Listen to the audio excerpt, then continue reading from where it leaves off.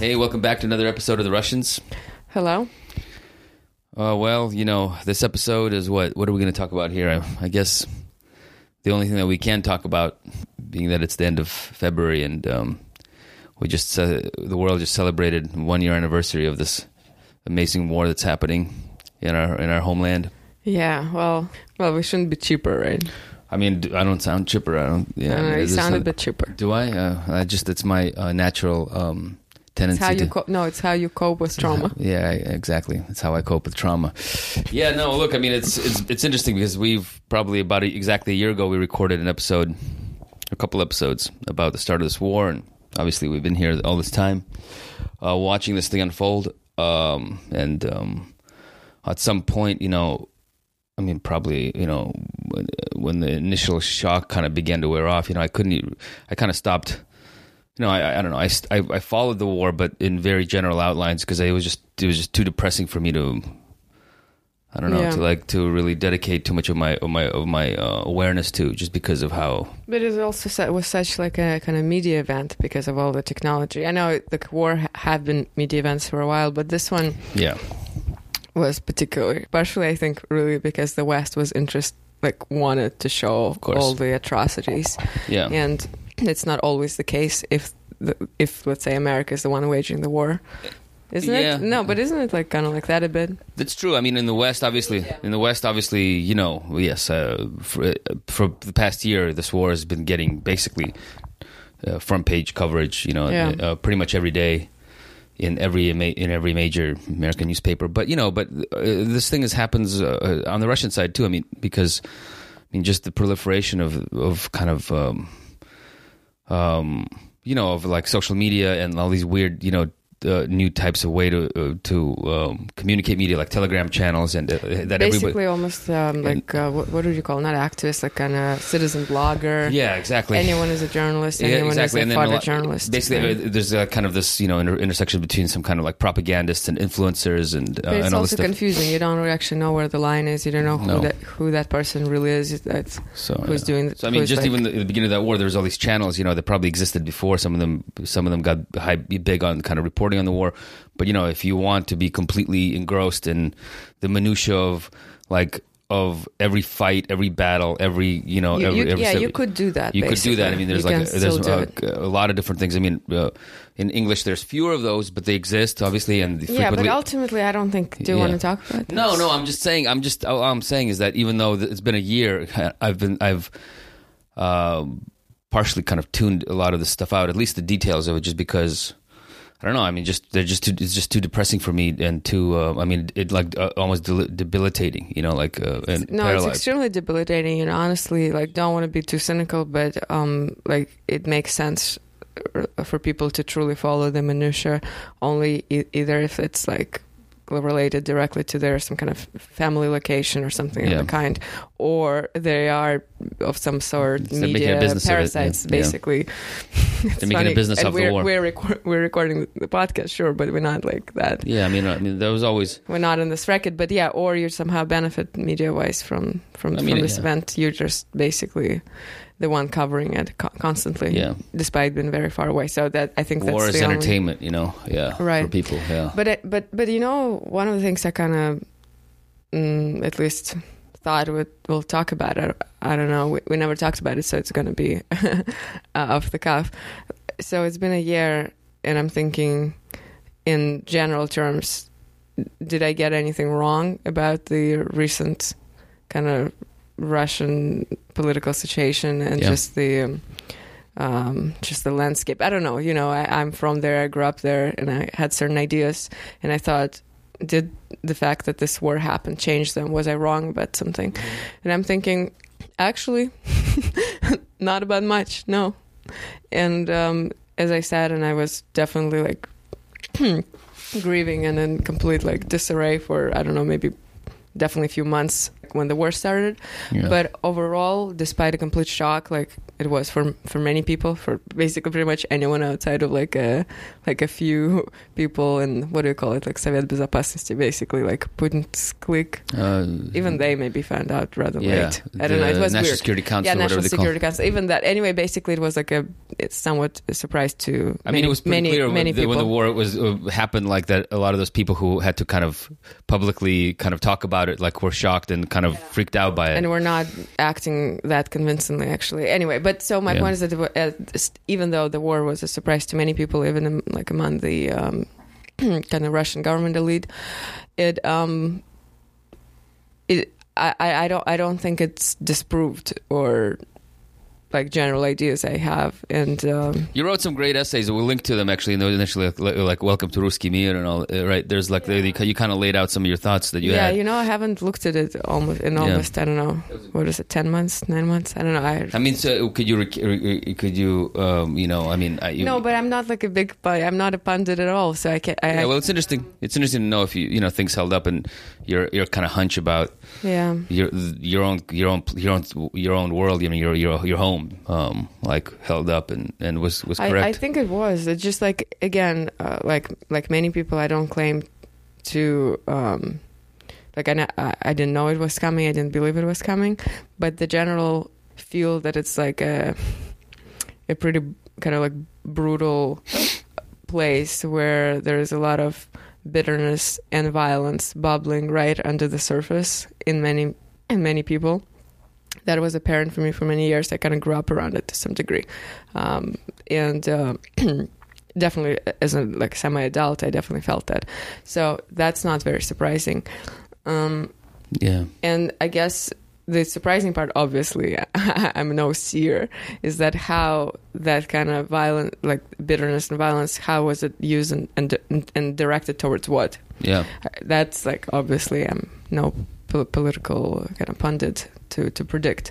So that was surprising. Most pundits are wrong though, anyway, so don't worry. And the interesting part, again, it's following that, again, like Yasha said, sort of not too closely, not like a news cycle, but still following the war and the reaction of people who laughed and like all the kind of also the cultural, I feel like, pushback or something. Yeah. Only almost like proves my point. And so, and what is my point? I guess I should reiterate, because we talk as if about everyone kind of knows. Yeah. I mean, I think we'll link to some of the stuff you wrote, which I think was very, very good. But yeah, I mean, it makes sense too. Right. So how like I generally see that place. Yeah, right? That's good. And, why not? And why that happened.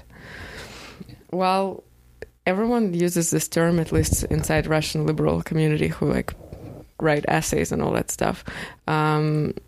Resentment, is it? Because it's I guess it's Latin. Do you use it in English? I think it must be used. I don't know. I don't. Is it? Yeah.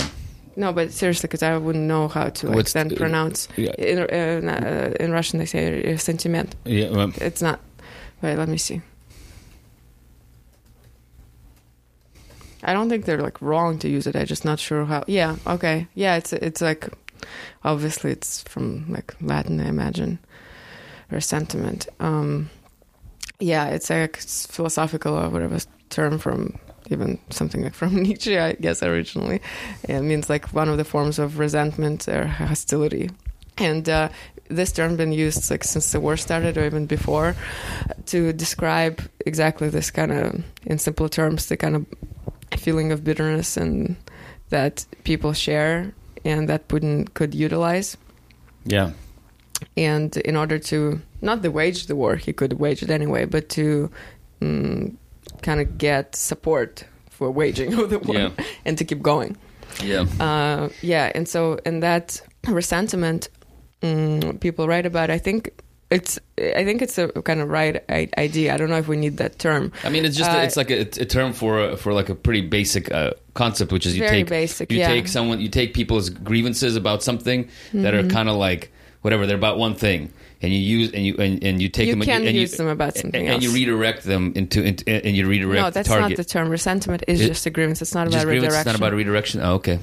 No, it's not about redirection. So it's not like a method of redirecting. No, it's not the method. So so they have grievances? People just say that there is a sentiment. Okay. But you know how liberals say? They say there's like a... Well, then you don't know what I'm talking about. No, I'm actually. Well, I mean, maybe I don't get it then. Yeah. It's been all over the place. Well, I don't read that much Russian liberal stuff, so yeah. But they're not totally wrong. Just when the Soviet Union collapsed, and there was like years of, in a way, at least ideological and not only an economical humiliation. Yes.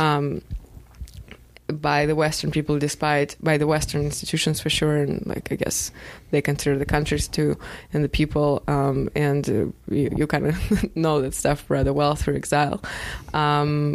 That brought, like, led to resentment, basically, to sort of feeling that the days of the empire, or at least the Soviet empire, that the people who are alive now, they didn't know Russian Empire, so it's definitely Soviet. They were in some ways better or glorious or more dignified than what came after. Yeah. And so that's the bitterness. I guess, I mean, I guess what I was thinking about more, of course, that's to me kind of just this the lost glory stuff, or just and that was quickly connected. That's how this, I think, discourse even came into being. They connect that directly to what happened, resentment Germany felt after First World War. Mm-hmm. Also not untrue. I'm just kind of retelling what's there in the discourse that I don't even argue against. Yeah. Even though I don't necessarily like the liberals that much, but just generally what's kind of how it's laid out. I mean, that's there, but I find that what you wrote about, actually stuff that's, again, something that they don't, something that liberals, that's sort of the top level kind of, I don't know, thing that it's kind of obvious to a lot of people. What I think was interesting about your perspective, you kind of went a little bit deeper than that, which is that this resentment that people had wasn't just about their lost glory or something or whatever, in these like vague kind of ideas, although most people would be against. Most people are pretty anti-Soviet and anti-Soviet in Russia. But I guess maybe they're like lost standing or something in the world, and like loss of respect.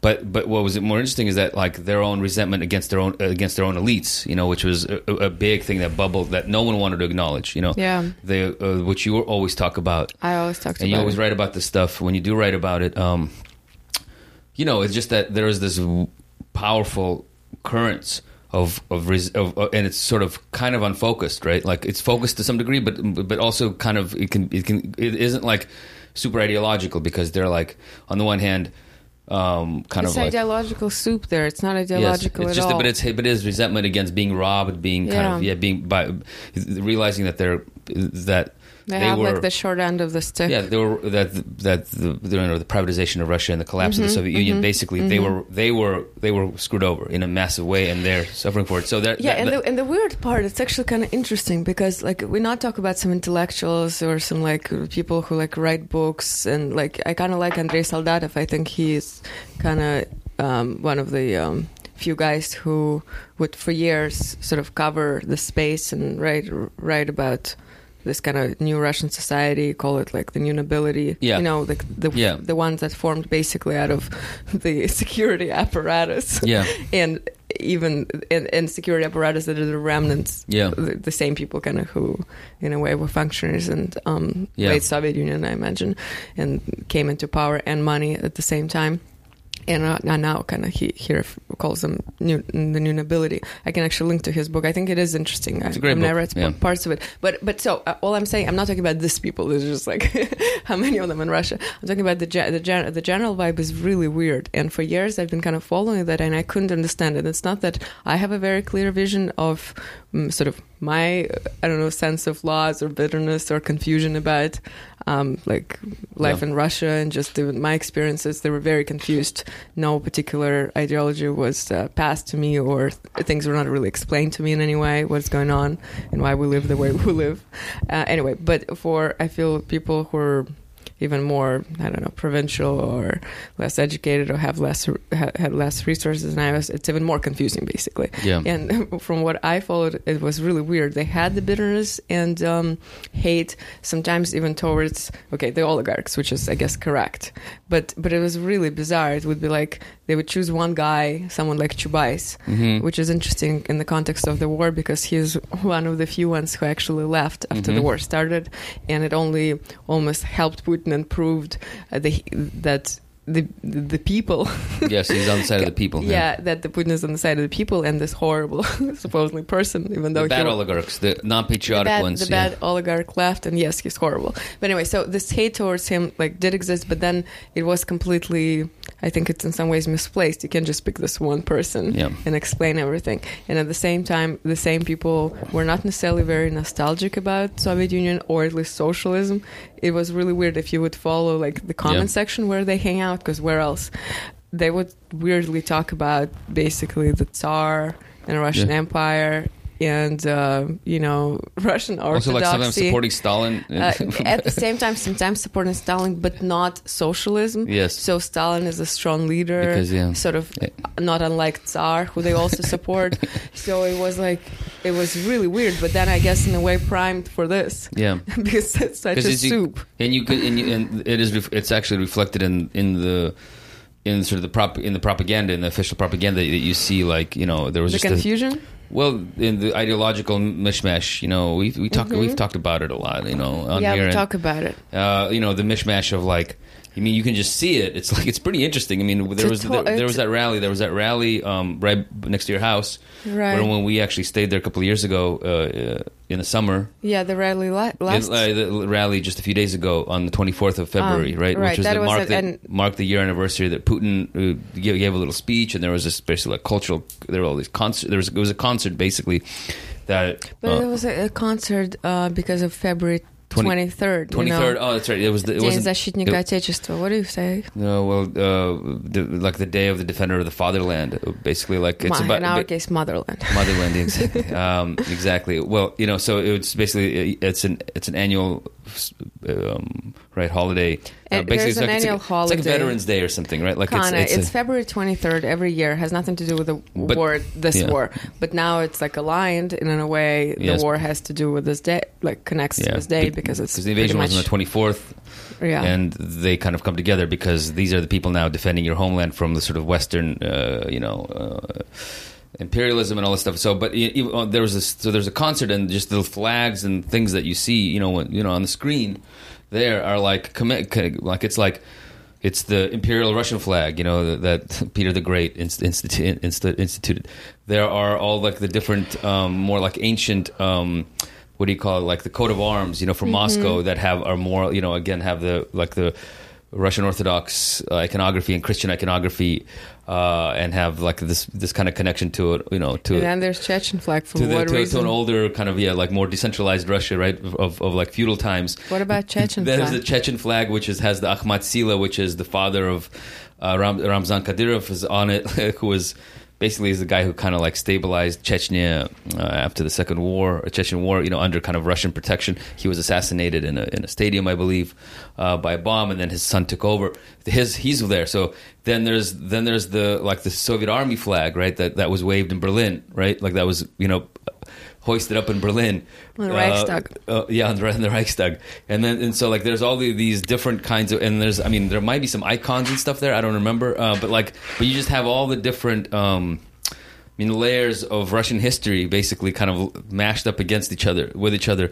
It's pretty interesting. It's like almost like an archaeological dig, But the problem is that like it's all right to create some sort of unity, or at least historically not to throw things away because it happened. It's actually historically it's kind of interesting, because you create at least a continuum, even if it's completely insane. It only proves, whoa, we Russians are crazy, like 3 revolutions in 1 century, new flags, whatever, interesting at least.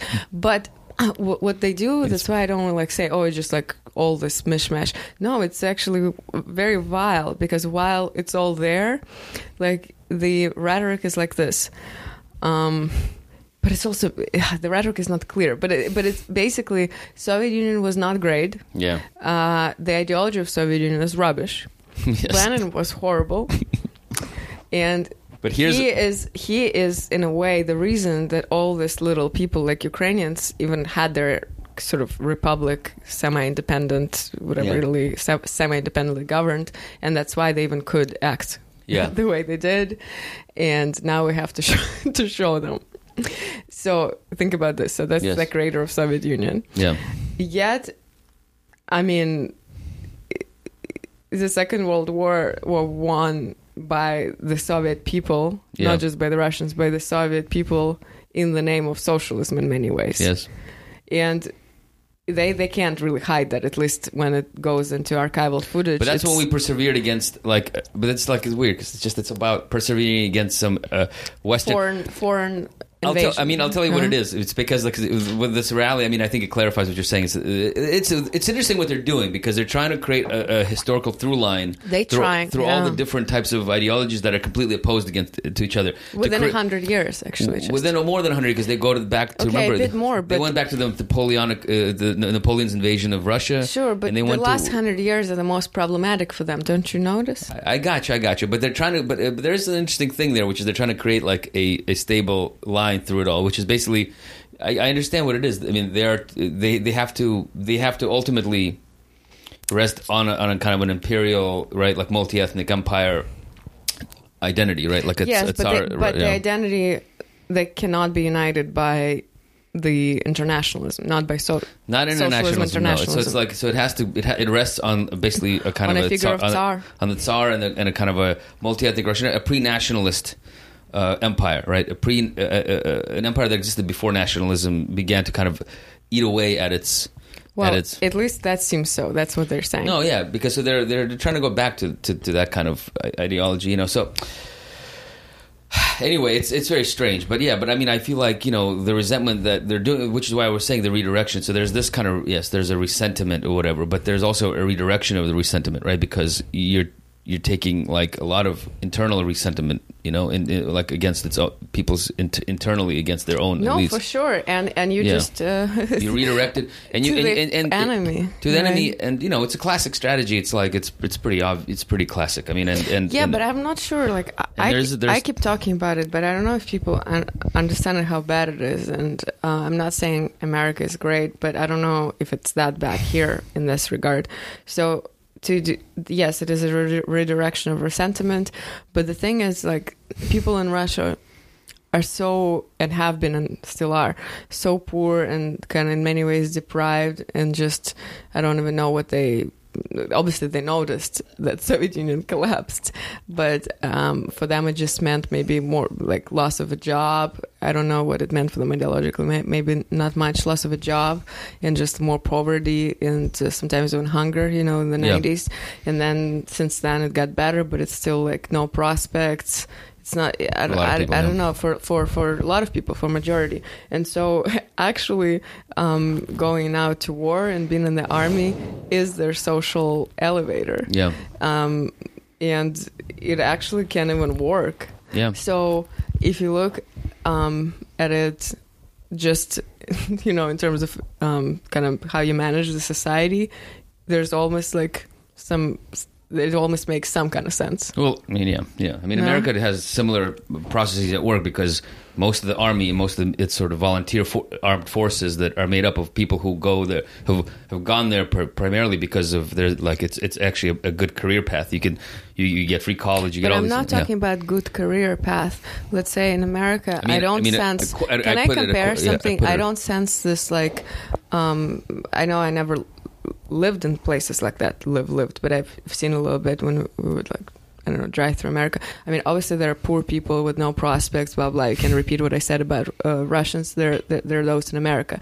But they don't have this kind of bubbling, I think, resentment and kind of like violence underneath. I don't know, maybe it's a bit different. So there it's almost kind of perfect that they have to go to war because they literally have no future. They don't fit into any systems, and I don't even know, right? It's like, I mean, I'm not the first one to talk about it. I mean, it's almost like, hey, these are the bodies. Yeah, sure, yes, almost like good to get rid of some of them, no? Yeah, I mean, sure. Yeah, I mean, yeah, you look. That's why you have all the, you know, the pretty good, like, whatever payouts you get from joining up, and you know, and the payouts that your family gets if you get killed, and all these things. I mean, they're like sweetening it financially, so it's like it looks attractive, you know. You know what? I obviously can like prove anything. What can I prove? But just back to the fact that there was this concert and the rally and the Putin speech and stuff like that for the 1 year anniversary. I guess you noticed, like, there was nothing how to say. It looks like now it's just time of war indefinitely, and not clear how it should end. There are nothing kind of only vague terms about something will win at the end for sure. It seems like there's like just a logic of war that took over, and it's fitting for them. Putin seemed very happy after some, as you said, some what do you call hiccups in the beginning when they were clearly not doing the blitzkrieg. When the last time we recorded an episode about like the different rallies and different public events that suddenly Putin was doing a lot of at the very beginning of the war. I mean, he seemed really agitated and really that's gone now. That's gone. He's on top of it. He's very confident, very smiley. He's got Botox, like he's got like a new level of Botox on around his mouth. His mouth looks very weird. Like he's just I don't know, whatever, you know. I mean, but he is, but the mood, you know, or his attitude, at least publicly, what he's projecting to people, is very different, you know. And I feel like they're probably, you know, I mean, because they realize that they can. It's pretty clear that they know that this war is going to go on for a long time. No, but it also pretty clear that there's enough support and it works. and that they can. The new wartime forces that they have unleashed in their country are actually like good for them. Yeah, good for them. You know, they were not 100% sure, and I know there were even like the small protest or some people that would come out to protest against the war throughout this year or in the beginning. They were like super harsh on them, and you know, and it's not just like people supporting. I mean, I think just generally economically and politically. I mean, so there's a political internal thing which is tied to like the economy of the country, but the economy didn't collapse like a lot of people thought, or maybe like they feared it would happen as well. You know, they're basically, you know, the only people that are really, you know, like internationally, they actually have quite a lot of support, you know, through, and not a lot of countries are like joining up and sort of, you know, sanctioning them and trying to isolate them. And really, not enough. I mean, it's really just it's a Western European kind of thing and an American, in a North American, basically, it's like and I guess the Commonwealth. You know, you got like Australia and places like that support this, but really, they're fine. It's like all of Asia is like neutral to supportive. You know, Turkey is like basically a conduit for all sorts of trade. You know, replacing things that they can't import directly from the West. They can do it through kind of more shadow ways through Turkey and through places like Georgia. And so they're reconfigured all their supply lines. They're selling their oil. They're you know, they're kind of, the economy hasn't collapsed. It's contracted, obviously. You know, people are, you know, things are not as good as they used to be. But like, so they've like been able to create the stability. You know, maintain a level of stability and internally mobilize support, patriotic support for the country. And so it's like they're strutting around pretty good, and they're pretty confident. I think they can like win a war of attrition against Ukraine, and that at some point, you know, the West is going to... It doesn't even matter. The fact that they can keep going and also restructure the kind of the ideology and then turn it into and it's funny, wartime for not forever, but for a long time is good for them. And my buddy in St. Petersburg, you know, I talked to him not that long ago, and he said, it's like, if you don't even like just the way that people are, the way that people think, you know, the way that people are reacting to this inside the country, it's like if you really want to pay attention to the war, you can, you know, like you can, you know, if you read about it. But if you're disconnected from the news cycle and from just like it doesn't, you forget that the war is going on. Well, since maybe it's going to be the new round of mobilization, it can happen. Then there will be a new panic. No, but that's like a serious thing. But they've also, I think, moderated that because that initial panic really was not good. But I'm just saying that, like, I don't know what I'm just saying. His like what he's saying, how it feels, you know. But you don't need to talk to them. We went there. We saw it. No, I know that. But nothing's going on. I know exactly. But just as a person who lives there and does business there, it just feels like everything's more expensive. Yeah. So the inflation is real. But other than that, So they can keep going. But again, it's sort of perfect for them because let's say some just poor people, or let's say in this specific regard, young guys, sitting there knowing they have no future, and it's not like they can have some sort of, a majority of them, some sort of career or education. You know, what's the ideology of what's the neoliberal logic of this all? This is the alternative. Yeah. Well, I mean, And in some ways, in that sense, it's better for them because before they didn't even have that.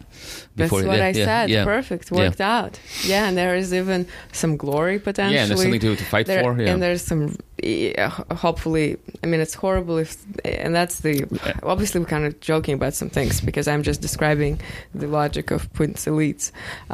But for a simple person who has to, let's say, go to war but doesn't believe in it and sees through that, I mean, it's horrific. So I don't know. That happens. But there's also this other thing. It's like, for all this time, the army and was a joke, right, in Russian society, and suddenly like there's a reason they need to defend the country. But and suddenly like you are you see, they infected me because that's how they say. I have to say because like they invaded, but the rhetoric is I watched for 2 hours this concert / rally in Luzhniki, near my house. The whole rhetoric is they're just defending the country, and I kind of repeated it now that they're the ones who are under attack. Well, I'll tell you this though. I mean, like again, this is what I mean. After a year of watching this thing. Like if you look at the other side now, I mean, literally what you're talking, most of the stuff that comes out of, like a lot of the stuff that comes out of the West and out of America and sort of the foreign policy circles and, official people in the Department of Defense and State Department, I mean, they talk in this way, so it's like they talk about the need to basically for Russia to suffer catastrophic defeat. Not to be. I know, but it's like they want to break it into proposals small. about breaking it into whatever million different pieces into whatever like some kind of nationalist. Isn't what Kotkin wants or something? Well, I think Kotkin is weird because Stephen Kotkin, who's the sort of historian, kind of a conservative historian of his focuses on Stalin, who has a pretty good book about Stalin. He wants a kind of a. I think he wants to turn this war into a kind of a Korea type of situation where essentially, like to support Ukraine, or whatever, what's left of it that isn't like occupied, because we probably won't be able to kick Russia out of the territories that it's sort of occupied so far, and so he proposes essentially creating a militarized zone, accepting Ukraine into the EU and into NATO, and basically creating it and then flooding it with like development money to build up this, very revitalized industrial kind of country that has high tech because Ukraine does have a lot of programmers and a lot of sort of engineering knowledge and things like that. It's been used as an kind of an offshoring base for programming in Silicon Valley for many years now. So that's his idea for the future of Ukraine, and he sees it as the fight with Russia as a civilizational fight. A fight between like freedom, democracy, and a kind of a totalitarian Asiatic perspective. I mean, that's kind of his perspective, and I think he is essentially channeling a kind of a, I think what like the mainstream idea is of this fight. I mean, when you had Biden go to Kiev and do his little speech, like, that's how he talks about it. This is not to them, like, this is not about them. They talk about it in terms of, I don't know, in the same way they talked about it, the war on terror or something, which is that like this is a fight between democracy and liberty and this sort of dark forces that want to bring us back. What's kind of evil about this is like I don't even care if they stand for something good. The problem is that actually this rhetoric, I don't know if they understand, only helps Putin because like they mean it. But the thing is, without spinning any lies, they can show this type of speeches on Channel 1. It's like the federal, main propaganda channel in Russia, and just translate it, and that would only justify, in a way, the war and all this stuff. So they only, in some ways, making it worse. At least, like, but they want to make it worse. Rhetorically, no, worse. That the Russians only support more. They love that. Because it's like because they want the war. I mean, I don't know. You asked earlier. Like, I was thinking about if I might. If you were saying if you were thinking about if your own thoughts about what's going to be happening there, proved to be correct, and they did, and I was thinking about this too because I wrote a couple of things, when this war just happened, and I was like, You know, one of the things that I was saying is that like everybody wants this war. I mean, this is a war now that like everybody's into. America wanted this war, and so now like and America really wanted this war. I mean, this is a perfect war for America, you know. And the more that Russians support Putin, and the more that that country keeps waging the war, and like kind of the more I think the American elites, you know, the foreign policy establishment, whatever you want to call it, like actually wants this. Like it's perfect for America. Like you're waging a war through on proxy, right? You know, through a proxy, through against a country that, you know, is essentially have been it sees as a kind of as a weaker, you know, as a weaker competitor, you know, and easily vanquished, and they want to, like, I don't know, they want to reduce that country to some kind of like secondary status, you know, that doesn't have, you know, that can no longer challenge the sort of American, you know, hegemony in the region. And so it's like it's a perfect war. America never has to fight anyone directly. It makes money by providing, you know, American companies, American sort of national security kind of companies that make these weapons. You know, they profit handsomely off this, and these companies have a huge influence on the political process. They donate for free to Ukraine. They don't sell. Yeah, but who pays for it? Someone has to pay for it. The American government pays for it. Well, right. Whatever. The American government pays for it, right? Yeah, right. Taxpayers. I mean, the thing is about America is that a lot of the money that it spends doesn't come directly from taxes. It comes from just basically, you know, like, you know, creating money out of thin air, essentially. But right. But whatever. So, but the money's created, people get rich, and so there's a constant replenishment of money for the security state. There's a revitalization of this sort of this Cold War infrastructure, and like someone like Stephen Kotkin, who's basically channeling the elite view of this war. He's for it. He's saying. He says directly. He says, like, and I'm paraphrasing, like we you know, it's like we want to thank Putin for this war because nothing has revitalized sort of Western identity, you know, more than this war, right? Because it sort of brought the West together, and it was kind of fracturing and fraying, and had all these problems, and so it brought, you know, the West, America, and Europe together, in a way that, you know, in a way that is beneficial for Western civilization. You know, that's kind of how he talks. And so, you know, it's a perfect war. You're other people are dying, other people are fighting, you know, and you're just providing the weapons and you're providing the material support for it. And it's sort of like, and, you know, and I, you know, it's like it was.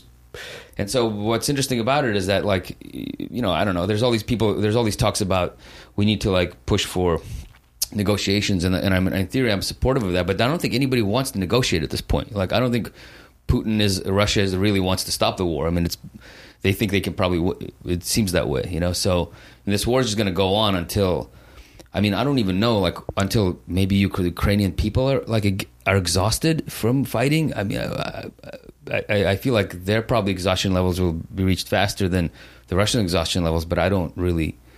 No, I mean, unless Ukrainians basically drop their weapons and like walk off the battlefield or something, like, how is this war going to end? You know, you've been very optimistic. You don't get it. What you're describing, despite the horrors of the people involved, it's very optimistic. Yes. There's this whole other scenarios, like a lot of people talk about. You mean about nuclear war? Of course. No, not that they're unfounded. Yeah, I mean, I don't know. It's one of those. The nuclear war is one of those things that, like, hangs over the whole. But now more than ever, come on! Like, one of the things you say, oh, just America loves it. I mean, one of the things, whatever evil stuff America did, they never fucked around with the people who, like, actually have the atomic bomb like this, like in the same kind of sort of like offensive, kind of humiliating, like, I don't know, all kind of ways. You know, at least rhetorically, whatever way. So I don't know. Like, if you don't sense this, I don't know what to say. Well, of course I sense it. I mean, it's like, that's why, like, discussing what Ukraine. Like, I mean, that just doesn't matter. That's what matters. Well, there are other things that can happen before, you know, America and Russia go into direct conflict with each other, and one or the other feels that the only way that they can save themselves is by launching a nuclear attack on the other. I mean, there's a lot of levels, right? Before we can reach. I'm just saying that why people around are so concerned. I know, but I mean, but that's the insanity of this fucking war, is that what is essentially, you know, a kind of a regional conflict, right, between the elites of different of two countries that border each other and have been kind of connected with each other for thousands of years, or hundreds and hundreds of years. Probably thousands is kind of stretching it. This has turned into a kind of a war in which one empire that has nothing to do with, is not even bordering, is not even close to this territory, is playing a material part in this war. I mean, America is basically, this is not a war. This is not like, there isn't a, what kind of surprise, what's really kind of sad about this whole thing is that there isn't really any major ideological differences between, let's say, Ukraine and Russia. Not really. I mean, their political systems, are different slightly, but not that different. The people are different, not that different. If Russia, let's say, were to completely, completely kind of come into Kiev unopposed and like install their own government there, very few things that would actually change, in the lives of people, I think. I mean, yes, the political system would be different, but it wouldn't be like they would be, wiping out one ethnicity, or there wouldn't be like a genocide against some kind of unwanted ethnicity in that country. It's just the countries are very close together, culturally, politically, ethnically, linguistically. I mean, it's just they're religiously. It's like they're like a continuum of each other, right? And so, so this is like a kind of a regional conflict, and it's okay, fine. The Ukrainian people can like ask an outside power to come and help them in this fight, but the outside power, in this case, America, has sort of been in that fight, in this conflict, obviously involved before this invasion took place. I mean, obviously. But just in general, like the question is, what is America doing there? Why is it doing it? Like no one even asks this question. So it's like the way that because the way that it's presented to people in America is that this is some kind of like universal fight. Again, part of the fight against autocracy or totalitarianism or evil or whatever the hell, and that we're fighting for liberty and democracy and the free world. But like, what are America's actual interests in that war? What does it matter to people here? I mean, I'm not talking about the people who run this country or who are profiting off this war, but the actual people who live in this country. I mean, they have no interest in it whatsoever. I mean, it doesn't matter to them if it's like that chunk of the land is a quasi oligarchic democracy, controlled by oligarchs, or it is. I guess, as you said, what matters to people, they don't think about it, but it is reflected in some sort of like everything through media, is that there's more unity and confidence in this usual narrative of freedom and liberty and blah blah blah. Democracy, I mean, it's funny because capitalist democracy, even though Russia is capitalist too, hello. Anyway, so there's more unity in this narrative, so I guess maybe there's some kind of positive unity. But what's interesting, because you talk about this perspective, I think for me as a Russian, like, despite, I need to see, there are definitely now a few millions of refugees / emigres, I would call them even emigres from Russia, usually from more, maybe even upper middle classes, like a certain class of people who like left. I don't know, maybe they'll never come back. Who knows? I don't want to predict. Maybe they will if the war ends or Putin dies or something like this. But despite all this, actually, there's a similar trend in Russia, because the ones who stayed, and some of them willingly among the elites, not only because of the sanctions, I don't know, there are different reasoning behind it. There's like more unity than ever on some level. Yes. And I don't know, I know like the emigres and the sort of refugees, and I mean, I guess I'm one of them, but just different, not from the war, from before, can be united too. And they don't want to see this kind of unity. They only talk about the creation through the war of a real unity among Ukrainians and a creation of their national identity, basically because of Putin, in a way, like Ukrainian identity becoming stronger and actually is more united than ever. They focus on that. It's interesting. Yes, exactly. But what they don't talk about, because they're disgusted by it, whatever, I guess me too, but I kind of try to be a bit like, I don't know, I'm not above anything, but at least to look at it from a slightly different angle. Well, there's unity in Russia too. Yes. You can sense it. Yes. And that's back to the rally that celebrated the year anniversary.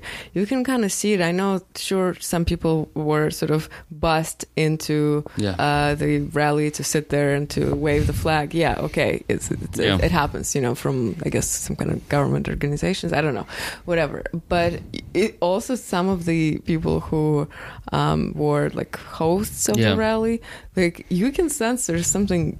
It somehow got to some of them at least. I mean, they're almost crying, right? Yes, like it's there's people there who on stage didn't have to be there if they didn't want to be there, right? Like those guys, like those Mashkov, I think so. And these pretty famous Russian actors who were tearing up basically while they were like taking part in the celebration. And I don't think if they didn't want to be there, they didn't. You don't have to. Yeah. Maybe, I don't know, does someone hold you at gunpoint? I doubt it. There'd be other ones that would be willing to do it. The liberals would say, "Oh, everyone's left," so that's the only one standing. I don't know. I'm not. I don't. But I just don't know. They're like some of these people were not like kind of some kind of like reactionary, super conservative Russian patriots. I mean, they wanted to be in the West. They wanted to have careers. Yeah, in the West. I think the interesting thing, speaking of Aspen in America or like trying to make movies, like the major. I think he was one of the. Was he even the opening guy? Vladimir Mashkov. He's like a really famous actor. He's now probably in his 60s. He was the one really tearing up. And since the war started, or even before that, he was pretty like kind of open about his support. Mm-hmm. And he's an interesting case. Again, as you said, it's not like some kind of like uber ultra conservative force or some person who doing that is the only way to be famous. He's like famous independently from politics or anything like that. And for a while, he was living actually in Los Angeles because he was working. I guess it wasn't like major roles. I need to see what it was, but he was working a little bit in Hollywood, and maybe he thought there would be more work. I have no idea. But yeah, and, actually, me and your friend ran into him in Marina del Rey. That's funny. I guess near Venice Beach, yeah. Yeah, near Venice Beach, basically. He was just also, I don't know, I think biking or walking around. This was like 2010 or something, right? Like maybe even early. 2009. Yeah, maybe 2009. Yeah, I can't remember. I just came back to America then. Right, because I guess he was still trying to do the Hollywood thing. So my point is that he at least lived here. He knows English. I don't know. All I want to say, it's not like some kind of... No, this war has unified people, and I think, and like you were saying when we were watching the televised version of this rally, and you were saying that, the unity of the people? Like a lot of the people who are, especially like in sort of media circles, more famous people who are taking part in the rally. I mean, these are people not like from the provinces who've never been to America, have never been to Europe, never been anywhere in the world, and so they're easily duped into supporting this kind of whatever Putin's new patriotic Russia, right? No, a lot of these people have been in the West, have been there, more than more than tourists. More than some of them have lived in the West, have owned property in the West, maybe still own property in the West. I mean, so they know what the West is, and so their rejection of it and their sort of like their patriotic consolidation actually is. It comes from bitterness too. It comes from bitterness too, and also but also from like they're throwing in there a lot with Russia. Yeah. In like not like there's something there's a modicum of genuine sentiment there. Yeah. Which I can kind of understand as a person who also lived here for a long time. Not that it's hard for me to imagine the whole like excitement about Putin and all that, but which I don't know how they reconcile it, but the whole idea of some genuine patriotic feeling and fuck the West is not totally like mysterious, And that the West is hypocritical, and that the West doesn't have all the answers. That there are all these problems in the West, right? And that their own future, you don't have to hitch your future to the West. It's not the only path. No, and also, and the West is not some kind of glorious, sort of very kind, some sort of angel. I don't know. It's how what the rhetoric is, and so they know it's hypocritical. So and it's weird. But then the problem with this, I just want to reiterate. I think we keep repeating this. Is like, okay, this is all true, okay, about the West, but then what? You can become like a vile cannibal or something. Like you can do like vile things just because the West is bad.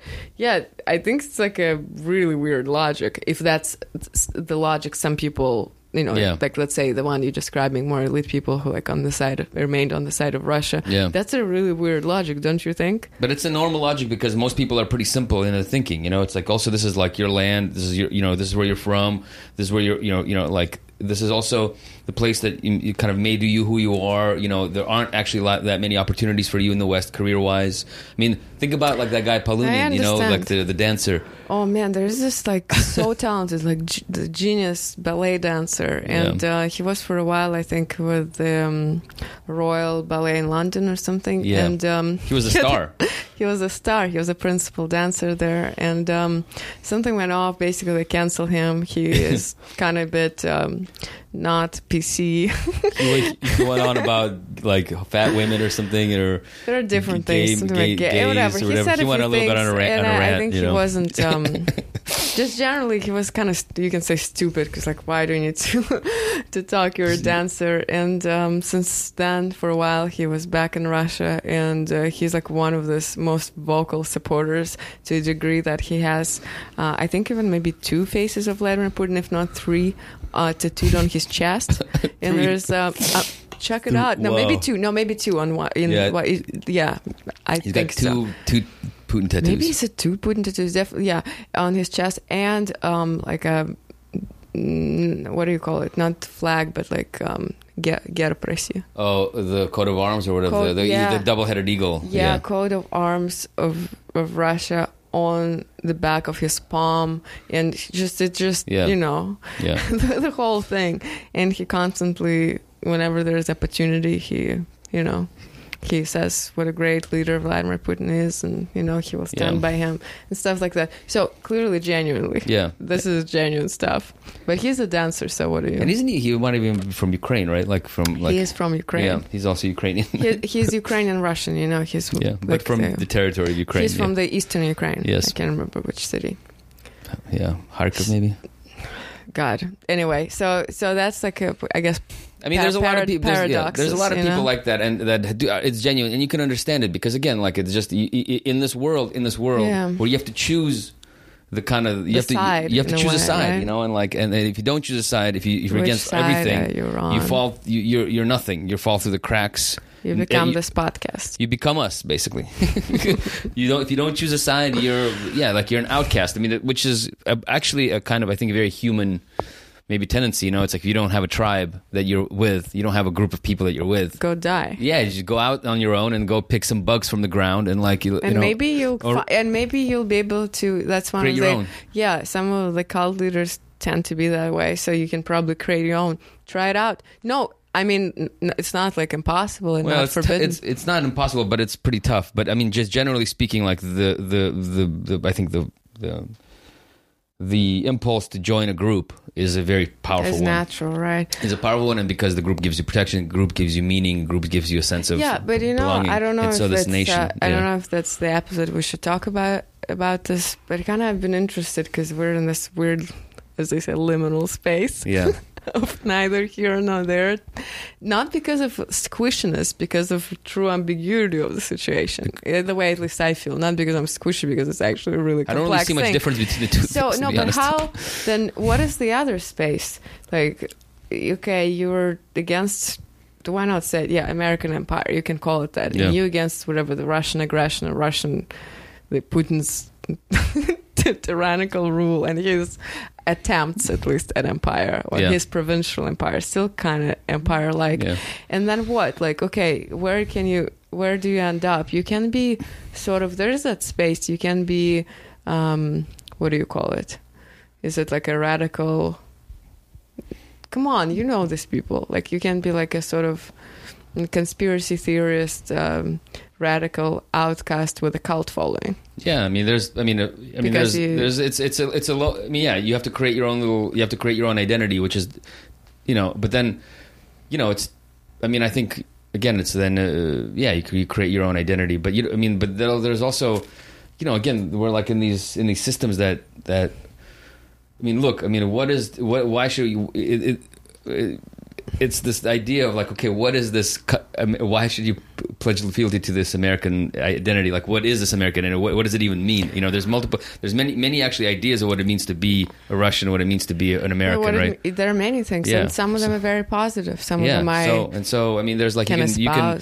So when you like, for instance, why do you fully? Because I don't fully reject the whole Russian thing. I even sometimes laugh at the thing. I understand how, when you're exiled or whatever in immigration, you can become a Russian nationalist. I totally get the logic. No, because it semi-happened to me. But like, I don't reject all of those identities. You kind of reject the American identity. I don't know why so fully. I mean, I don't feel like I reject American identity. I mean, I reject aspects of, of American society and American ways of thinking about things. But what do you accept? You reject all of it. But what I actually, I mean, the older I get, I mean, I actually reject a lot of. I mean, I actually don't see. The older I get, I don't actually see that much difference between American society and Russian society. You know, there's a lot of things that are, and the things that I'm critical of, I think, are actually kind of cross the border. You know, I mean, America just has a very unique kind of. It's the most powerful empire in the history of the human race, you know, in terms of in terms of its military might, in terms of its financial and kind of economic reach. Mm-hmm.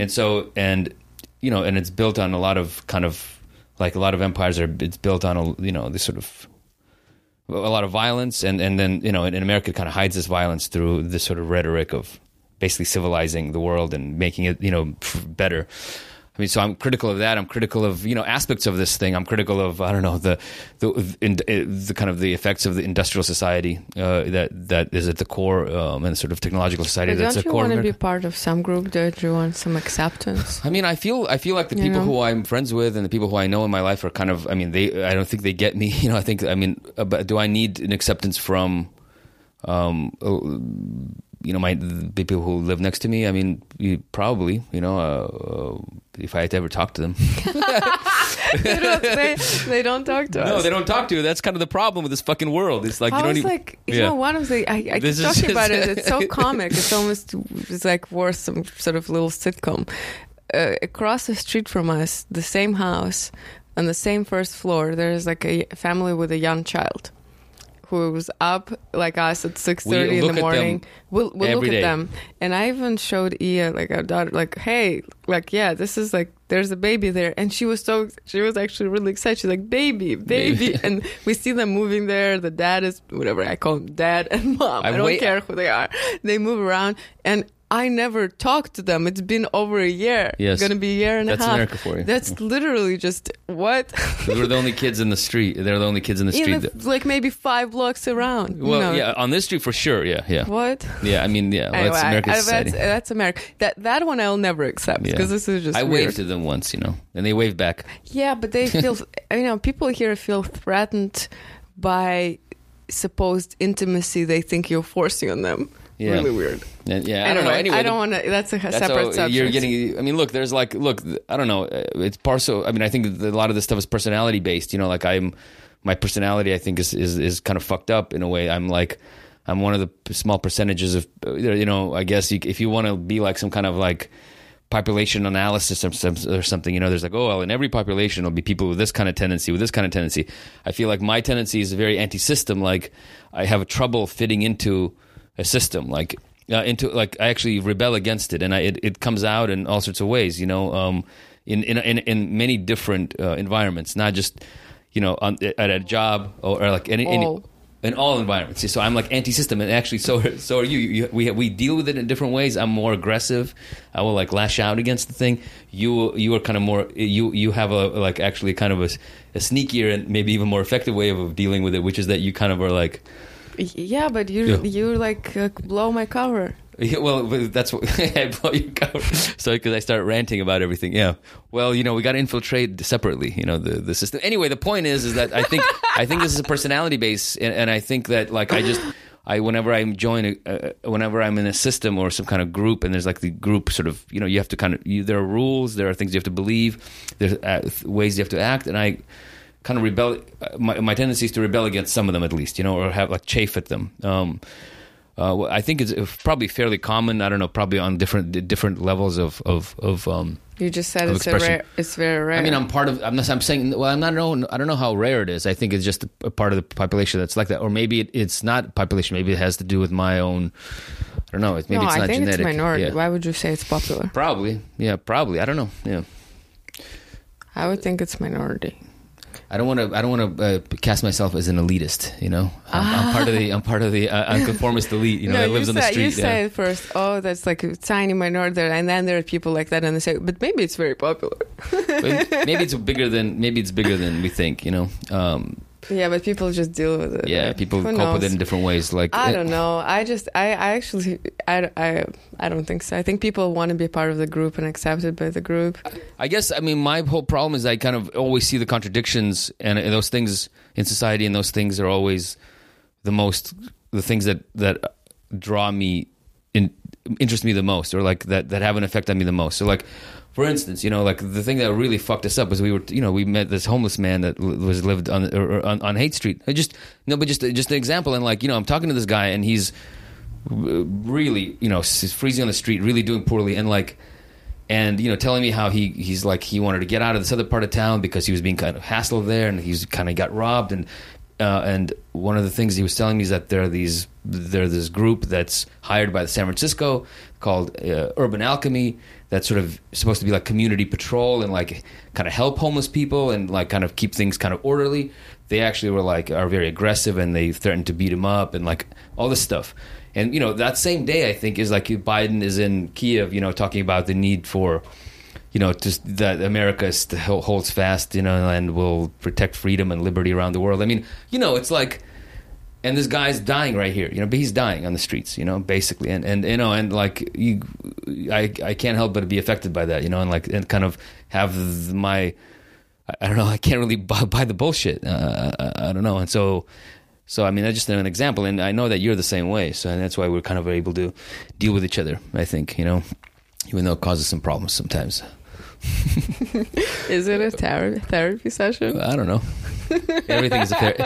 You know, we're in America, baby. Everything is a therapy. Everything is like self-help something. Yeah. But, you know, just actually speaking of contradictions, right? Yeah. One contradiction war-related and generally Russian society-related I've been focused on for years. Putin definitely openly, right before the war, criticized in his like 1 hour long speech before he started bombing Kiev, is Lenin, right? The creation of Ukraine to some degree, and just generally that Lenin did everything wrong. And at the same time, these people who are, again, emigres, like staunch critics of Putinism, liberals, and all that, they're the ones who can't, like, basically hear a name of Lenin in a serious, respectful context of anything. Yes. Even factually, like, just like something, when someone says factual about Lenin actually being anti-Russian chauvinist, anti-imperialist, An anti-Russian imperialist, yeah. Anti-Russian even imperialist. Russian chauvinism, he called it, yeah. Right, he was against it. It's actually an interesting reaction. I've seen it a number of times. Not that they have to debate this. They cannot, like, even hear this as a serious factual argument. So they just sneer and just laugh, or just, like, turn it into some kind of, like, as if funny meme that you can even say that. And I think it's actually a bit kind of not at least central to the ideological thing and the confusion of the last of how you look at the Soviet history when you're now in Russia, right? Kind of basically to the last 100 years. Yeah. Because I think it's very telling, and I don't think anything good will come out of it. And there's something then bad about the opposition to Putin if this is an average kind of reaction over the so-called enlightened kind of like people who mean well, right? Yeah. I think it's super weird because the one thing that surfaced, there's this guy, I think he's even big in the English Twitter, so we can link him. I actually kind of like him because he's measured, he's good, he's brave, he remains in Russia, he's not immigrating, he's like a political scientist. Grigory Yudin. Yeah. Grigory Yudin. He's kind of famous now for essentially having kind of predicted the war. He predicted a few weeks, I think, before he wrote an article. It's going to definitely happen, and he was right, and people were definitely not believing him back then. It doesn't matter. But he's the one who actually, I think it's really interesting. He doesn't want to immigrate, and I think they're not prosecuting him yet, which is interesting because I guess they already could. But there was an interview with him in Medusa, which I wonder, maybe there's even an English version. There's an English translation, yes. There is. Okay, then I'll link to it. It's kind of interesting. Yeah, and one of the questions, that's what I'm referring to, they were like, liberals were laughing at him.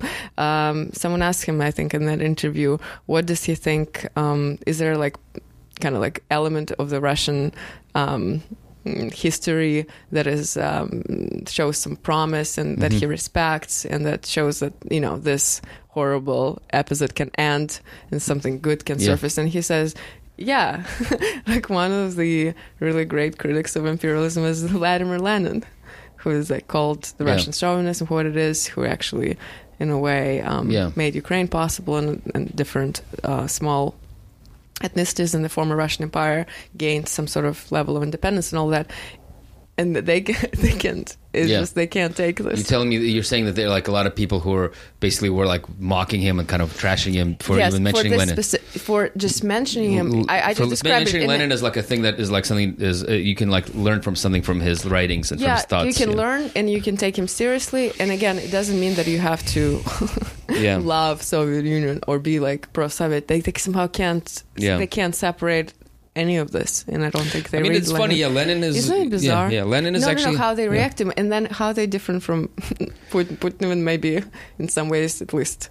But I mean, this is what people don't really I mean, this is what we always talk about, you know, which is that, you know, I mean, no one really cares about it, but like, it's just that it doesn't matter if you're a liberal or like a conservative in Russia.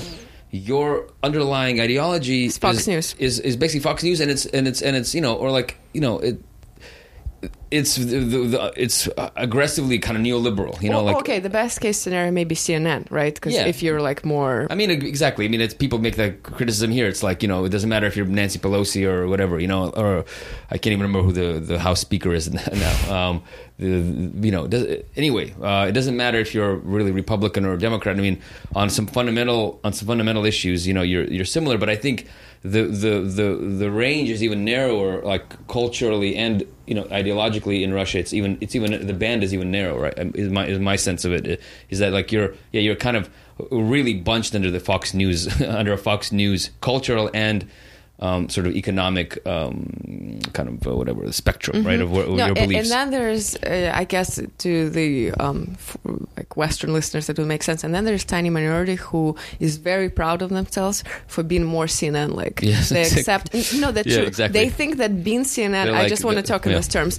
They're so it's like radical, open-minded, radical. They're like accepting of different like sexual orientation. They're like not gay bashing, basically, or something like this.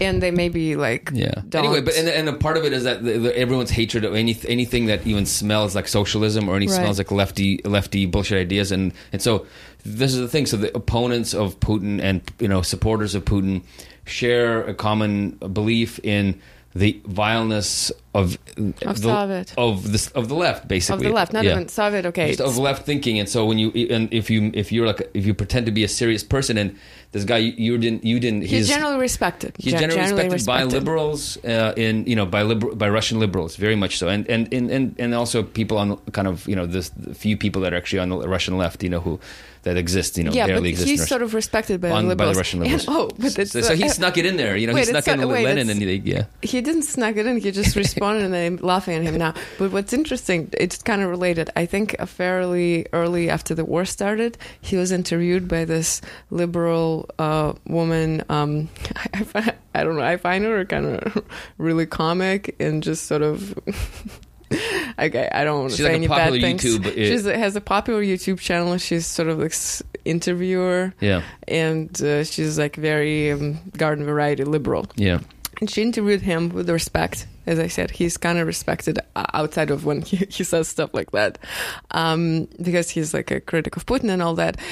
And when Grigory, in an interview with her, it's like a YouTube, it's a video, they were, I guess, walking around, I don't know, Moscow, and he said, hey, Putin is very anti-Soviet. He constantly criticizes Soviet Union. He rejects revolution. He rejects Soviet Union. And she asked him, really? I never noticed.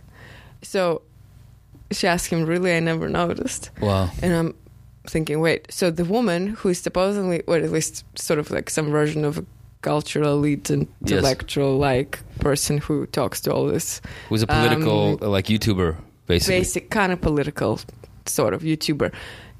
Never noticed she's in her 40s that Putin is critical of Soviet Union. Yeah, I'm like, that's how they are. No, but even funnier is that like that came right after. I mean, maybe like days or several weeks, where his main speech was saying that Lenin is the reason why everything is bad and the reason why we have to wage this war. You know? Yes.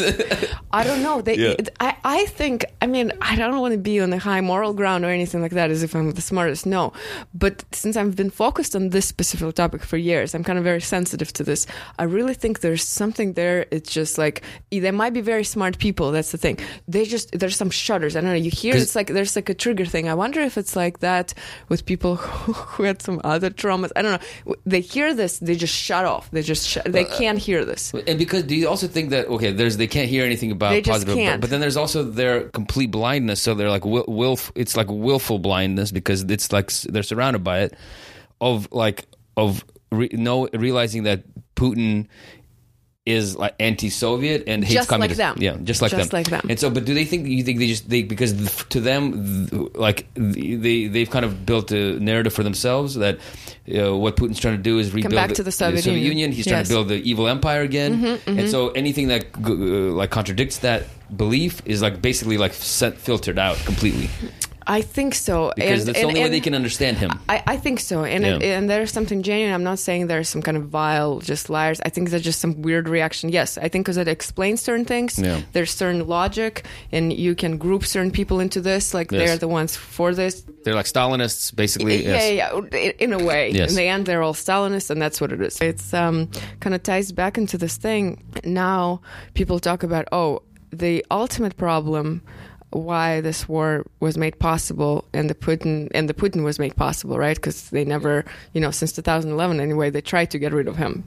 And that basically, after the Soviet Union collapsed, it never fully faced and what do you call it? When you ask forgiveness for the crimes. Yeah, for the crimes of the Soviet Union. So there were no illustrations. Okay. Now there's this new kind of narrative, right? And that's why it's possible. But it's been going on. That's like a narrative. No, but it's like new, kind of with new strength. I got you, because my buddy, Misha, who's like, he's been talking about this to me for 20 years. I don't know. I've heard about it for years too. There's some truth. Speaking of the gulags and the Stalinist time, I guess it's good for people to know specifically about the Stalin times that they were not great, and there were a lot of people, just innocent people, suffering and killed, and for some reason spent years in gulags. I think the more people know, the better. Yeah. But overall, there's this weird thing, because I don't know, they're pushing for it, but at the same time, don't they notice that the fact that system, there were no illustrations, and basically the phenomenon of red directors, it's basically the Soviet apparatchiks who often privatized some kind of industries they've overseen or literally were working in factories and stuff. They just transitioned smoothly into this new system.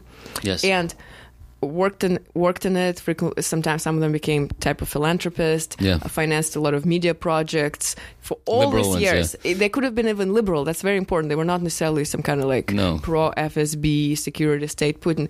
And they were fine with them. They lived in the system very nicely for many, many years in Moscow. And excuse me, you could have noticed this whole thing. Yeah. It was pretty open if you just factually look at how is it unraveling before, and it was very unfair. Yeah. But you benefited from it. So I just it's one thing I don't know, maybe I'm repeating myself. I'm really amazed. Yeah. Well, I mean, it's very selective too, because no one's saying, let's say, like Yeltsin should have been lustrated. I mean, this guy was basically at the highest levels of the Communist Party. He was the Communist Party boss of Sverdlovsk, right? I mean, like his yes. So okay. no one was saying like he should be kept away from just becoming president, being in politics, because that's true. No one talks about it, but I'm talking even like smaller levels. Because I'm actually supportive in that in a way. Like I actually support illustrations, and I support. Get him out of there if you're like anti-communist. Yeah.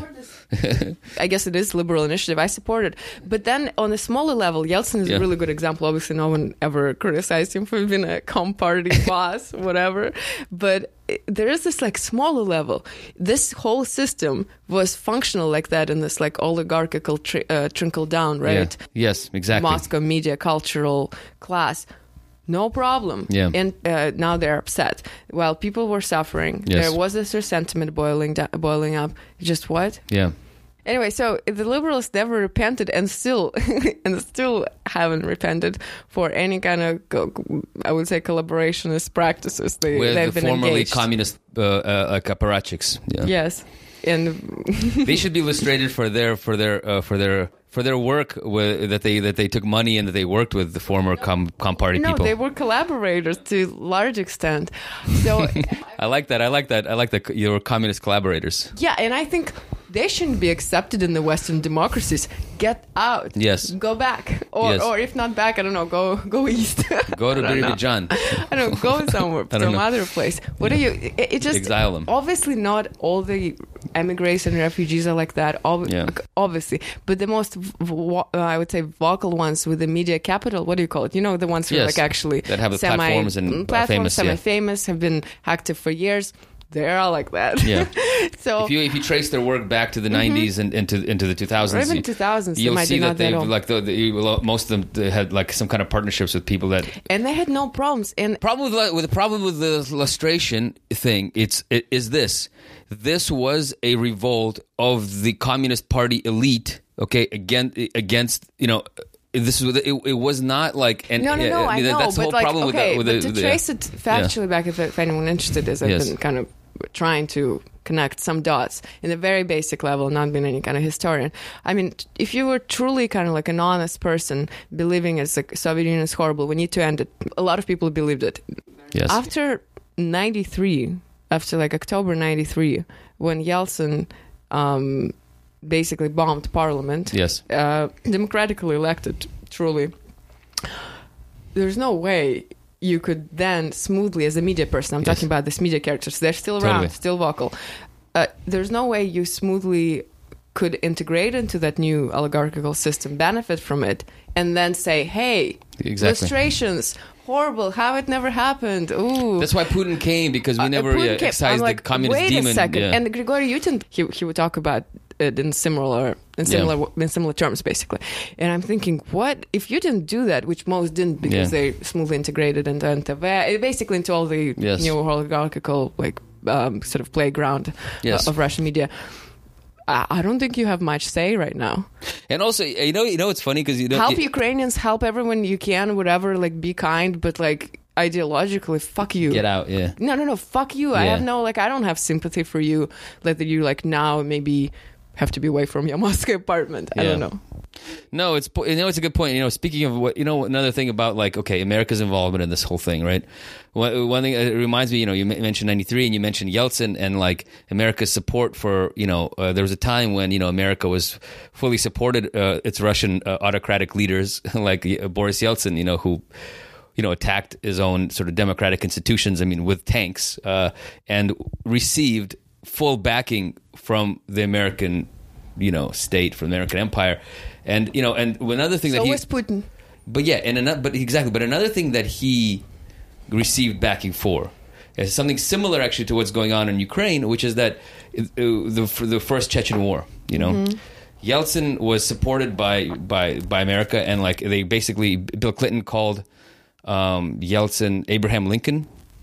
He said that what Yeltsin is doing is in Chechnya, it was the same thing that Abraham Lincoln. Come on. Yeah, You have to link to it. was doing because I learned this when Mark and I were working on our working on our idea for sort of the. You should share it with Substack. I did share part You did? part of it, yeah. Part of it. I don't know if the Abraham Lincoln basically he's saying that Clinton was saying, oh yeah, no, we support what Yeltsin is doing in Chechnya is good, basically stopping the independence of a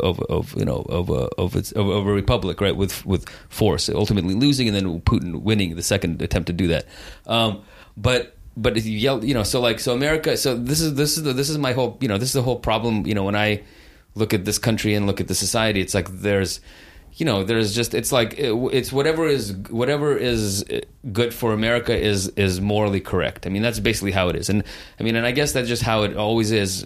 But in that time, getting Yeltsin in power and beating back sort of any kind of communist challenge or socialist challenge or populist challenge to Yeltsin and his sort of economic reforms and to the sort of the privatization of the country that would fully take the resources of that country out of sort of collective control or any kind of communist control was the imperative for America. And so Right. and so that was the imperative to keep Yeltsin in power, and it was like also an imperative domestically for Clinton because his political kind of reputation domestically also rested in sort of the success of the sort of the project in the Soviet Union. And so you do what's good for you, and back then it was good for America to back the extremely bloody attempt to crush an independence movement in Chechnya, right? And that was good, but Now it's not good. Now it's not good, right? Yeah. So like things completely get turned on their head depending on what American society, American elites, believe is good for their interest. And so this is why this whole like rhetoric about Biden, coming in, and talking about how this is a fucking fight for freedom and liberty. It's just it's like, I don't know. It's just the more that this war goes on, and the more that America just is so gleefully kind of so happy about how it's going and what's happening there. The more kind of, I don't know. It's starting. My kind of disgust is and is starting to be. I don't know. Like it's kind of starting to boil harder and harder in my skull, and I don't know. It's just kind of disgusting to watch. Hey, you Putin lover, get out. I know. Love it or leave it. I know. It's all right. Maybe I can live in an airport for the rest of my life. A kind of in a borderless state. Maybe that's where we should move to. Just live. It's actually interesting. In airports they can't really kick you out. In an international terminal. International terminal. What we can do is we can fly somewhere international and then burn all our passports and be like, hey, I don't know. You live here from now on. We got to choose one of the best amenities. It's actually nice because sometimes the amenities are really nice. The food is not bad. Maybe we can teach you all kind of languages because people will come through. What if you break into one of their VIP lounges and just live there? But who will educate her? How will we educate her? Well, it's the internet. There's like distance learning and all this stuff. Kids were doing it during the pandemic. Via Zoom. So why can't we do it? Right. Actually, some of the places that we lived, like I would say VIP airport lounge, probably nicer. Yeah. In comparison to some places we lived, It's nice, yeah. It's also like buffets and stuff there. Yes, it's pretty nice. I bet they have access to some laundry and dry cleaning. You can wash it in the bathrooms, dry it up. Yeah. Okay, well, to be continued. Okay, to be continued. Anyway, on this note, I don't want to be cheaper. I'm not cheaper. It's just like how you look. I've been kind of stripped. I know I've been here for a while, but I was going back home quite often, and pre-war actually. Me and Yasha were not even sure. We thought maybe we will go live there because it's cheaper. Cheaper. I don't know, different things. And I have a film thing I want to shoot in Moscow. Anyway, and so now that seems to be not on the table, and obviously nothing compares to I think what Ukrainian refugees have to go through, or I don't know. But I don't know. I'm personally offended by this as well. Yeah. And our life is, I can't say, I guess, appended because it's not true. It's so horrible what happens to other people. But, look, my life is directly affected by it, so it's just... I don't know. I think I say? I think it's valid what you're saying. It's like, do you feel kind of cut off from your homeland, from your... Yeah, and I don't know. I wasn't... I guess it's maybe forces me to face certain choice I made in life and all that. I was kind of always like... I kind of like to be in this, having options or having the idea that I have options. I don't know. I guess it's my own personal problem, whatever. But yeah, so that's been kind of. Look, it was always living there. Living there was always Russia, like a lot of other places, has problems. It's not but pre-war, one thing. I definitely noticed we stayed there for more than a few months, almost like 3 months or something in 2019. One thing you noticed, and they weren't lying. There were articles about it. Moscow. Well, and I guess it's the whole problem with Russia because Moscow is not Russia. It was this oligarchical paradise at some point, at least the center of it where I lived. It's basically was voted maybe like top European town, amenities wise and urban life wise, for people to live in. Yeah. I mean, what? No, because Russia wise it sounds insane. It's like kill that place. But for just like a personal reasons, Moscow was like we were shocked. It was just better than Berlin. I don't know, maybe better than London, definitely better than New York. Yeah. It's just like life there. Quality of life, yeah. Quality of life, just everyday life for a person who doesn't even need who has a little to use money, a car. needs some money. Has some money. Yeah. I kind of have to say it. I know it's like contradicts everything I always say about Russia. It was amazing. I'm just like a weird person. I definitely didn't run away from like. But when you left Russia, it was different, you know. Come on, it wasn't that bad. Yeah, come on. What Moscow was but your that problems bad? were not with your problems with Russia. Okay, like you're actually not like a bourgeois person. So your problems with But Russia. I know. We're not with that you can't get like a coffee shop. You can't go to like and get get an espresso and then go to a nice park and just sit there. Yes, yeah. Your problems were different. We're spiritual, in nature. So, all right, I'll finish with something serious, which is that it's stupid to make any kind of like predictions or prognosis. But a year in, I think I don't know. It's sometimes good to say it just so you can test if you were right or right. Right. Say so we should think, what do you think is going to happen in the next year? I think nothing. Yeah, I mean, you mean like nothing's going to materially change? There's going to be a war that continues kind of in this kind of back and forth way, basically, like a kind of almost like a stalemate situation. I would imagine, unless I don't want to, unless there's atomic thing. I don't know. Hopefully not. I agree with you, I think. But that political scientist I mentioned, I'll link to him, Grigory Yudin, actually predicting something that's, not totally crazy, but like I can't believe in it. That Putin will actually wants to... Russia to come back to the borders of what do you call basically pre-collapse of the Soviet Union borders in a way, meaning that he wants to take the Baltic states back. Like shortening the thing, and the reasoning, which is not totally insane. I don't sign up to it, but can as well say it, is that despite that there's NATO, or let's say Estonia's NATO, that union was not tested, and we can't be sure that if Putin does attempt something there. That the collective West is ready to go into some full-on war or some kind of like atomic war or anything like this for this like small country. Basically, he says it wasn't tested, so what do we know? Yeah, well, I don't know. What do you think? No, speaking of predictions, because he's predicting that. I don't think he's going to go into Estonia or Latvia or Lithuania in the next year. That's for sure. Hopefully. It's funny because I think... Yes, I'm planning to make a movie now in Estonia rather than in Russia. And if he goes to Estonia, my career is over. If he goes to Estonia, you might have to take matters into your own hands and solve the situation for yourself and for the rest of the world. Like Born Identity or like Mission Impossible kind of style. I want to say it on air just so it would like remain. I don't know if someone was already bored of listening to us. It's just for me. Yeah. Like if he goes to Estonia, it's like someone sending me sign. Like it's just some sort of get into finance, or something. Quit this movie business. And what is going on? Because now he picks Estonia, whatever, for a number of reasons. And if he goes to Estonia, I don't know. If Estonia goes to war, just stay on welfare and just enjoy life, Yeah, no, I think but seriously though, I don't know Yudin's prediction that like he wants to take the Baltics. I find that hard to believe just because there's not even an ability to take Ukraine and so to stretch out even more. And I don't think that those places are such an ideological importance to Putin, but then what the hell do I know? But what I can predict is that I think with some certainties that next year the war is probably not going to change very much. It's going to be this back and forth thing. It's going to grind.